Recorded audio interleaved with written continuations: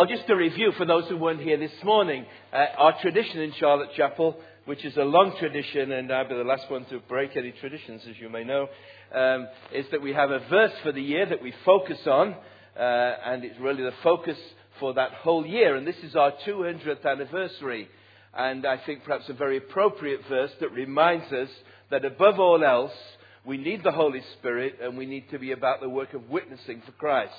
So our verse for the year is Acts 1 verse 8. There's a kind of abbreviated form here. We'll be looking at the full version later. Ali MacLeod has kind of been working very hard on working out a verse of the year card. And the verse card that you see on the screen for those who are present here, and if you're listening by tape, you'll just have to use your imagination. But this card will be available. It's at the printers at the moment, and there'll be cards and bookmarks next week so you can remember the verse and keep it in a prominent place. We'll also be launching a series into Acts, the book of Acts, after Easter. Up until Easter, we're concluding Luke's first edition, first volume, which is the Gospel of Luke, and then continuing with Acts after Easter. So just let me remind you of what we looked at this morning for those who weren't here this morning. I try and do this. It's not to embarrass you. If you weren't here this morning, just stick your hand up. It's just an interesting statistical... that's probably a good half of people. Good. You're welcome in the morning as well, and it's nice to see you in the evening. So, just to see who was here and who wasn't here this morning. If we look at the verse in full, we saw this morning that this verse contains two promises or predictions from the Lord Jesus Christ. Just look at it carefully. You'll see the words on the screen and in your Bible. But you will receive power. There's the first promise. When the Holy Spirit comes on you. And secondly, you'll be my witnesses in Jerusalem and in all Judea and Samaria and to the ends of the earth. And we learnt it this morning with the children, and when we said power, we went power and witness like this. I hope you can remember the verse and that you'll know it by heart fairly soon if you don't already. And what we saw this morning was that these two promises are inextricably linked together. You can't separate them. First of all, witnessing for Jesus is only possible after receiving the power of the Holy Spirit, which is why the apostles we saw this morning were told to wait in Jerusalem, even though they'd been with Jesus for 3 years, even though they'd ministered before in his name. Jesus said, don't go out into the streets, wait in Jerusalem for the promised Holy Spirit, which you'll receive in a few days' time. And secondly, witnessing for Jesus, and this is where we're going to focus this evening, witnessing for Jesus is the inevitable outcome of a person who has been filled with the power of the Holy Spirit. Which is why immediately on the day of Pentecost, when the Holy Spirit came upon those waiting apostles and those people gathered, 120 people in that room, must have been a remarkable experience. The Holy Spirit was poured out upon them, and they didn't just sit there and look around and say, what should we do now? Immediately they went out into the streets and began to proclaim the good news of Jesus to the waiting crowds, the watching crowds, listening crowds, in a language that they'd never learned before. So we looked this morning about this first challenge, that we need the power of the Holy Spirit if we're to be witnesses for Christ. Now we're going to turn to the second half, which is you'll be my witnesses when you receive that power of the Holy Spirit. See, there are many people today who claim to have had experiences of the Holy Spirit. They may describe them in all sorts of terms. There may have been all sorts of features emotionally. There's nothing wrong with that. You'd expect that when the power of God comes upon a person. But if you receive the Holy Spirit in power, it will make you first and foremost a powerful witness for Jesus. You see, when Jesus said, you will receive power when the Holy Spirit comes upon you, you'll be my witnesses. He did not say you may be my witnesses, or you can be my witnesses, or you could be my witnesses. No, he said, when you receive power, you will receive power when the Holy Spirit comes upon you, and you will be my witnesses. And that's all I really want to emphasize this evening, but I'm going to talk for another 20 minutes or so and explain more about it, all right? In case you thought I was just going to stop suddenly at that point. Okay, so what we need to do is what we did this morning, which we always need to do, is to look at the verse in context, and then we're going to look at the wider context of how this was fulfilled in the most amazing and remarkable way in those years following the day of Pentecost in the book of Acts. It's a very exciting story that we'll look at in more detail after Easter, God willing, if the Lord Jesus does not return before then. So let's first of all read Acts 1, 1 to 11. You will need a Bible, as you did this morning. Let's see who I can embarrass this evening. No, I better not.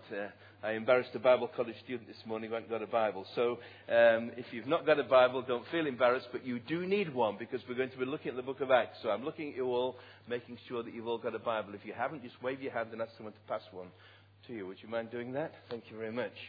It's page 1092. For those who don't know where Acts is, it's in the New Testament after the four Gospels. Matthew, Mark, Luke, John. Then we come to Acts. Acts 1, we're going to read the first 11 verses. Here's Luke writing. In my former book, Theophilus, that was the Gospel of Luke, I wrote about all that Jesus began to do and to teach until the day he was taken up to heaven, after giving instructions through the Holy Spirit to the apostles he had chosen. After his suffering, he showed himself to these men, gave many convincing proofs that he was alive. He appeared to them over a period of 40 days and spoke about the kingdom of God. On one occasion, while he was eating with them, he gave them this command. Do not leave Jerusalem, but wait for the gift my Father promised, which you've heard me speak about. For John baptized with water, but in a few days you will be baptized with the Holy Spirit. So when they met together, they asked him, Lord, are you at this time going to restore the kingdom to Israel? He said to them, it's not for you to know the times or dates the Father has set by his own authority, but you will receive power when the Holy Spirit comes on you, and you will be my witnesses in Jerusalem and in all Judea and Samaria and to the ends of the earth. After he said this, his very last words, he was taken up before their very eyes, and a cloud hid him from their sight. They were looking intently up into the sky as he was going, when suddenly two men dressed in white stood beside them. Men of Galilee, they said, why do you stand here looking into the sky? This same Jesus who has been taken from you into heaven will come back in the same way you've seen him go into heaven. Now this is God's word. And notice, as we read the passage together, when Jesus tells the disciples, in a few days' time, you're going to have this remarkable experience, you're going to be baptized in the Holy Spirit, they immediately jump to a conclusion. They ask him, Lord, are you at this time going to restore the kingdom to Israel? Now, you need to know a bit of Jewish background to know why they would ask a question like that. Well, they knew the Old Testament scriptures. They knew that God had promised in the last days he was going to pour out his Spirit on all flesh. And they associated that with the restoration of the great nation of Israel as the center of God's plan. They thought this was the end of the story, the great final events. And Jesus, notice what Jesus says. He doesn't say, no, that will never happen. You've got it all wrong. What he says is, that concerns something that need not concern you. That's not your priority. That's not your focus. But you will receive power when the Holy Spirit comes upon you, and you will be my witnesses. That's what you're going to be about. This is what's going to happen after the Spirit comes upon you. You'll be my witnesses in Jerusalem and in all Judea and Samaria and to the ends of the earth. And that's our verse in context. You see that? And what follows in the rest of the book of the Acts is the fulfillment of how this was worked out in the history of the church for the next few decades. As they carry out the commission. So let's look a little more closely at how it actually happened. All right? I want to say three things. First of all, notice the focus of their witness. The focus of their witness. They had to be witnesses for what? Jesus said, you'll be my witnesses. They're to witness about Jesus. A witness is someone who gives evidence about something he or she has seen and heard and experienced. So, every time these apostles speak, what do they speak about? They're people who speak about only one thing. There are some people who are like this, aren't they? They've got one particular interest in life. And as soon as you meet them, they begin to talk about it. And almost every time you speak with them, they come back to the same subject. It might be someone they love. It might be a football team that they're very keen on. It might be a particular hobby or career that they have. But these people, their focus is to be about Jesus and what they know of Jesus, what they've experienced of Jesus. Now, let's just look at this very quickly through the book of Acts. And the verse will come on the screen. But notice, as you go through the book of Acts, this word witness comes again and again and again. In fact, 39 times in the book of Acts, the word witness and witnessing occurs. So we saw this morning, the first thing that happens on the day of Pentecost, when the crowds ask what's happening, Peter gives this amazing message, and it's focused about Jesus, and he finally comes to his point that this Jesus who was crucified, God has raised Jesus to life, this Jesus to life, and he says, we're all witnesses. We know it's true. We've seen him. We've experienced it. If you go to the next chapter, to chapter 4, Peter explains to the religious authorities how a crippled beggar has been healed in the name of Jesus. And he comes to the end of his message to them and he says, you killed the author of life, but God raised him from the dead. We're witnesses of this. Acts 3 verse 15. Later on, they're persecuted for continuing to speak about Jesus. They're told to keep quiet. Here's what they say in Acts 5. We must obey God rather than men. The God of our fathers raised Jesus from the dead, whom you had killed by hanging him on a tree. God had exalted him to his own right hand as Prince and Saviour, that he might give repentance and forgiveness of sins to Israel. We are witnesses of these things. And so is the Holy Spirit, whom God has given to those who obey him. You see, connection with the Spirit and with witness. The story progresses. Peter, the apostle, we'll see more details in a moment, is called to go and speak the good news to a Roman centurion named Cornelius. What does he do when he gets there? This is not a Jewish person. This is a Roman centurion, an official. He has the same message about Jesus. We are witnesses, he tells him, of everything Jesus did in the country of the Jews and in Jerusalem. They killed him by hanging him on a tree, but God raised him from the dead on the third day, caused him to be seen. He was not seen by all the people, but by witnesses, whom God had already chosen, by us, who ate and drank with him after he rose from the dead. We are witnesses of these things. And then later still, the Apostle Paul is on his great missionary journey, the very first journey, the very first message that Luke records in Acts 13. This is what he says. But God raised him from the dead, Jesus, and for many days he was seen by those who had traveled with him from Galilee to Jerusalem. They are now his witnesses to our people.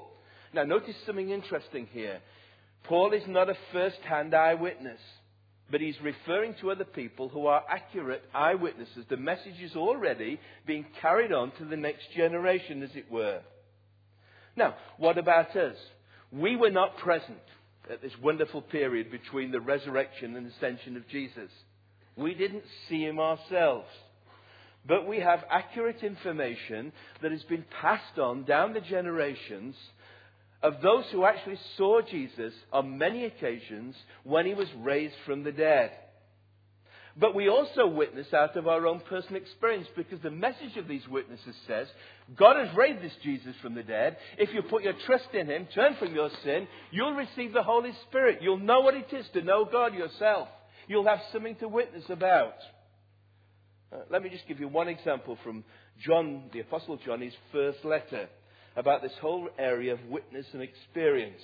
This is how he begins. Notice, that which was from the beginning, which we have heard, this is eyewitness, which we have seen with our eyes, which we have looked at and our hands have touched, this we proclaim concerning the word of life. The life appeared. We've seen it. We testify to it. We proclaim to you the eternal life, this life that God offers, which was with the Father and has appeared to us. We proclaim to you what we have seen and heard, so that you also may have fellowship with us, and our fellowship is with the Father and with his Son, Jesus Christ. Now, you see what he's saying? He's saying, this is accurate evidence of who Jesus is, what Jesus offers. When you preach this message, if you receive the message, you enter into fellowship with the Lord Jesus Christ. You know eternal life. You experience it for yourselves. Which is why 2,000 years on, although it's many generations since those first eyewitnesses, we can proclaim the message. And I can say to you, as I said this morning, and I say again with great joy, if you're not a Christian this evening, if you turn from your sin and put your trust in this Jesus Christ who has been raised from the dead, he will give you life, and you can know life in all its fullness, a living relationship with the living God. Now, it's very important you keep these two pieces of evidence in mind, because Christians emphasize either one or the other. Let me summarize it from what we sing, all right? We sing two kinds of songs as Christians. There's a song in Mission Praise which simply states the facts. It goes, these are the facts as we have received them. These are the facts that a Christian believes. This is the basis for all our preaching. Christ died for sinners and rose from the grave. That's evidence. But we also sing, you ask me how I know he lives. He lives within my heart. In other words, there's a personal experience based on the evidence. And you need both together. That is the focus of our witness. The focus of our witness is Jesus. And only if you know this Jesus can you then in turn be an effective witness for Jesus Christ. So if you're a Christian, you should be a witness. Because you talk about what you've experienced and the evidence for it. And that's why the evidence for the New Testament, the accuracy of what is written here, is so important. If you can undermine this, if you can prove that Jesus' bones are somewhere in Palestine, that he never rose from the grave, then the Apostle Paul says, you're a fool. You're living an illusion. You're not forgiven at all. It's just a myth. But we believe the facts are true because they stand up to scrutiny. However, notice our verse doesn't stop there. Notice, secondly, after the focus of the witness, which is Jesus, notice the spread of their witness. But you'll receive power when the Holy Spirit comes on you, and you'll be my witnesses, he says, in Jerusalem, where you are, in all Judea and Samaria, and the two provinces were related together under Roman administration, and to the ends of the earth. It's been pointed out by many people that if you read the book of Acts, those three stages are a kind of index of contents of the book of Acts. The first place where they're to witness is in Jerusalem. And if you read Acts 2 right through to the beginning of Acts 8, it's all about witnessing in Jerusalem. It began on the day of Pentecost. You remember that wonderful occasion? The Holy Spirit was poured out. And if you look down into Acts chapter 2, I won't go through all the names, but there's a description there. The people say, we can all hear the word of God in our own language.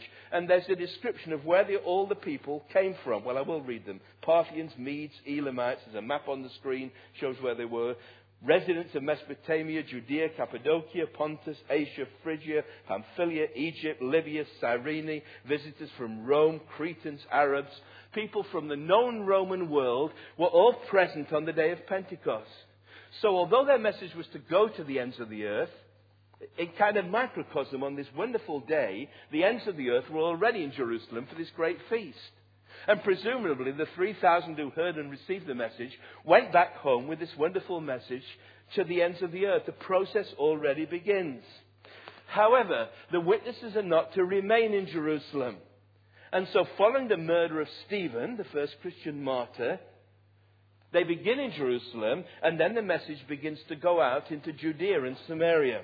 Acts 8 verse 1 says, on that day when Stephen was killed, a great persecution broke out against the church in Jerusalem, and all except the apostles were scattered throughout Judea and Samaria. Notice that the geographical focus begins to shift outwards, like dropping a big rock in a pond. The ripples begin to spread outwards. But not only that, the work of witnessing shifts. Because the apostles remain in Jerusalem, the witness is now carried by next generation believers who carry it into Judea and Samaria. And so if you read Acts 8 to 12, we have the account of the ministry of people like Philip the evangelist and Peter, who went out into Samaria and Judea preaching the good news about Jesus Christ. And then from chapter 13 or the end of chapter 12, Luke's account describes the spread of the gospel to the ends of the earth through the missionary vision of this remarkable church in Antioch, who send out Paul and Barnabas on this first great missionary journey. A second journey follows, a third journey follows. Finally, Paul reaches into Europe itself as he goes across to Macedonia and Greece. And the story concludes, if you get to the end of Acts chapter 28, where's it finish? It finishes at the heart of the empire. There's the Apostle Paul in Rome, awaiting trial, preaching every day the good news of the kingdom of Jesus Christ. It's a very close connection here. If you read a parallel between Luke and Acts. If you look at Luke, The story of Jesus begins in Galilee and ends in Jerusalem. When we come to Acts, Jesus continues his work through the apostles, beginning in Jerusalem and then ending up in Rome, at the heart of the empire. And we know from Paul's letter to the Romans, he's still planning to go to Spain and beyond. We're never quite sure whether he actually made it. And if you look at the map, and I found one that I managed to scan in, at the end of the first century, we see this remarkable spread of the gospel through those present on the day of Pentecost, through those scattered as believers after the martyrdom of Stephen, through Paul's missionary journeys. The gospel goes out in this remarkable way. Now the remarkable thing is, this is not some high-tech organized campaign. This is not something with a great, financial clout and there's a group of strategists sit down and plan how they're going to do it. This is ordinary people going out, spreading the good news of Jesus. And after the New Testament, many of us are ignorant of what happened after the New Testament, the ripples just continue to spread out. If you read contemporary historians from the time, you know what, the one thing they said about Christians, there's a wonderful quote. I haven't got it with me to hand, but something like this. One critical writer says, everywhere these Christians go, they gossip their gospel. The women washing their clothes at the riverside gossip their gospel. The men in the marketplace, they talk about their gospel of Jesus Christ. Everywhere they go. Here's the end of the 2nd century. Tertullian, a great Christian leader, he wrote something called an apology, which doesn't mean he's apologizing. It means a defense of the Christian faith. This is what he says. We are but of yesterday. We have filled every place among you. Cities, islands, fortresses, towns, marketplaces, the very camp, tribes, companies, palace, senate, forum. We have left nothing to you except the temple of your gods. This is really, I just cannot exaggerate how remarkable it is how these ordinary Christians, equipped with nothing but a message and the power of the Holy Spirit, conquered, as it were, at least philosophically and religiously, the Roman world of their day. What a remarkable story. And yet I want to say something thirdly and finally, that we should not think that this was accomplished easily or smoothly. So notice thirdly and finally, the challenges to their witness. You see, as they went out with this message, as they began to witness, there were challenges which threatened to thwart their witness and prevent the spread of the gospel. And they came from two directions, one obvious and one not quite so obvious. The first and most obvious challenge was external opposition. No sooner have the apostles gone out into the streets than immediately the religious authorities, the same ones who crucified Jesus, persecuted him, persecute his followers. They begin with threats when the apostles are called before them, who after hearing evidence against them deliver their verdict. They call them in and commanded them not to speak at all in the name of Jesus. Not to speak or teach at all in the name of Jesus. And when this fails, the apostles are then meet with violence and further threats. They call the apostles in next chapter and have them flogged. They then ordered them not to speak in the name of Jesus and let them go. And eventually this violence leads to death with the stoning of Stephen in Acts chapter 7. Stephen is the first martyr. The word martyr is the same word for witness because death and witness were so closely associated and so closely linked. And Stephen's death was then followed by the death of the first of the 12 apostles, 11 apostles. James was executed by Herod in Acts 12 verse 2. See, wherever the witnesses go, witnessing about Jesus, they meet with opposition. They meet with persecution, threats, violence, death. If you read Luke's account of the missionary career of the Apostle Paul, you see that everywhere Paul went, he faced opposition. And you can read that in Acts. In fact, Acts is not a full account. If you read what Paul wrote in his second letter to the Corinthians, there's quite a bit in there about persecution that's not mentioned by Luke in Acts. Here he is comparing his own experience with people who thought they were super apostles. He says in 2 Corinthians 11:23, I have worked much harder than them, been in prison more frequently, been flogged more severely, been exposed to death again and again. 5 times I received from the Jews the 40 lashes minus 1, 39 lashes, which often kill people. 5 times. 3 times I was beaten with rods. Once I was stoned. Now you might think external opposition would silence their witness and bring the gospel to a halt, which is what they were hoping, of course. But of course it didn't happen. Notice the apostles' response. First of all, they responded in prayer. Acts 4, verses 23 to 30, in which when they met for prayer, they didn't ask for the persecution to stop. They asked for renewed boldness to keep on witnessing. Now, Lord, they've prayed, consider their threats. Enable your servants to speak your word with great boldness. Acts 4:29. And notice the result. They received a fresh experience of the Holy Spirit's power, because they were asking for the right reason. After they had prayed, the place where they were meeting was shaken. They were all filled with the Holy Spirit and spoke the word of God boldly. Renewed persecution results in renewed prayer and praise. Acts 5, the apostles left the Sanhedrin, rejoicing because they'd been counted worthy of suffering disgrace for the name. Day after day in the temple courts, from house to house, what did they do? They never stopped teaching and proclaiming the good news that Jesus is the Christ. So, rather than silencing their witness, persecution had the opposite effect. Again, Tertullian, famous words. Tertullian said, the blood of the martyrs is seed. It's like the seed of the church. When it's sown, it produces fruit. So, before we move on from this point, let's just ask a question about our own witness. Many of us are afraid to witness because of what people might say to us. But how many of us have actually faced opposition? Does our witness meet with any opposition? If not, why not? Could it be that our witness is either non-existent or so bland, doesn't challenge anybody or anything? And where there is no witness, there is no power of the Holy Spirit. Because the Holy Spirit is given to enable us to witness boldly. And in fact, opposition is a sign, a positive sign, that God is at work, for the enemy is also at work. But notice also, secondly, the other challenge that came to him, which was not just external, but internal from the attitudes within the church. You see, the commission of Jesus to the apostles was beginning in Jerusalem, not ending in Jerusalem. Often wonders, I've often thought about it, I wonder for how long the apostles would have remained in Jerusalem, limiting their witness to Jewish people, if it were left to them. After all, things were happening. People were coming to faith in Christ. But their calling was to go beyond Jerusalem to Judea and Samaria, let alone the ends of the earth. So as we've seen, God uses this persecution following the death of Stephen for the purpose of disturbing the status quo.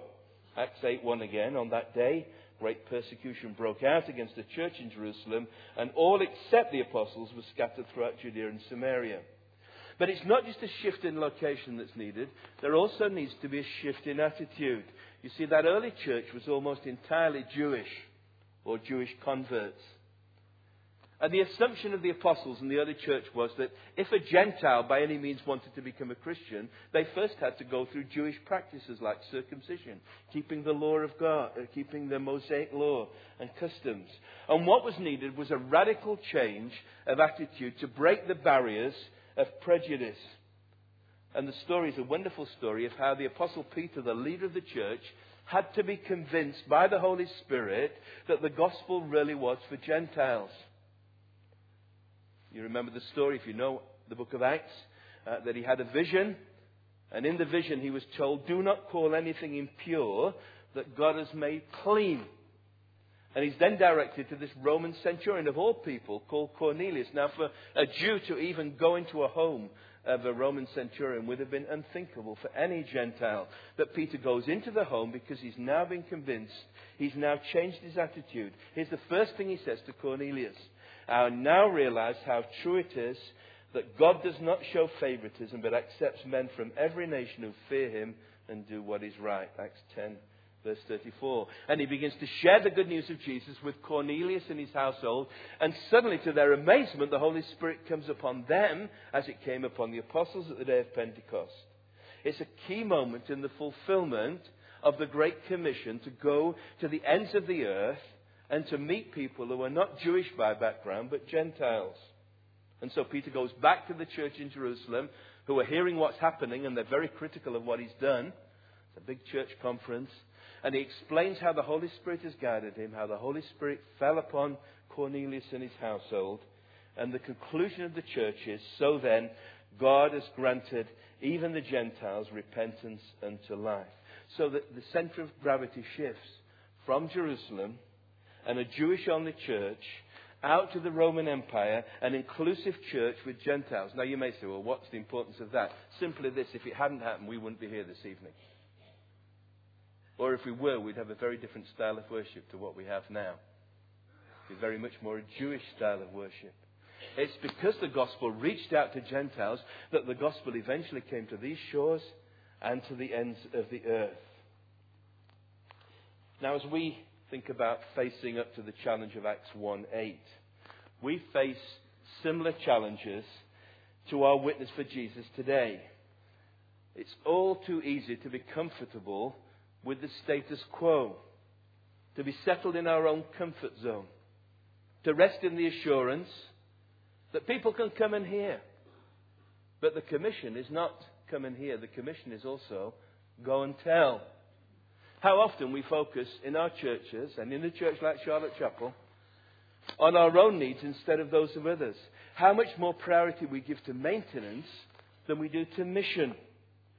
How much priority do we give to tending the sheep who are in the fold rather than seeking the lost sheep outside of the fold?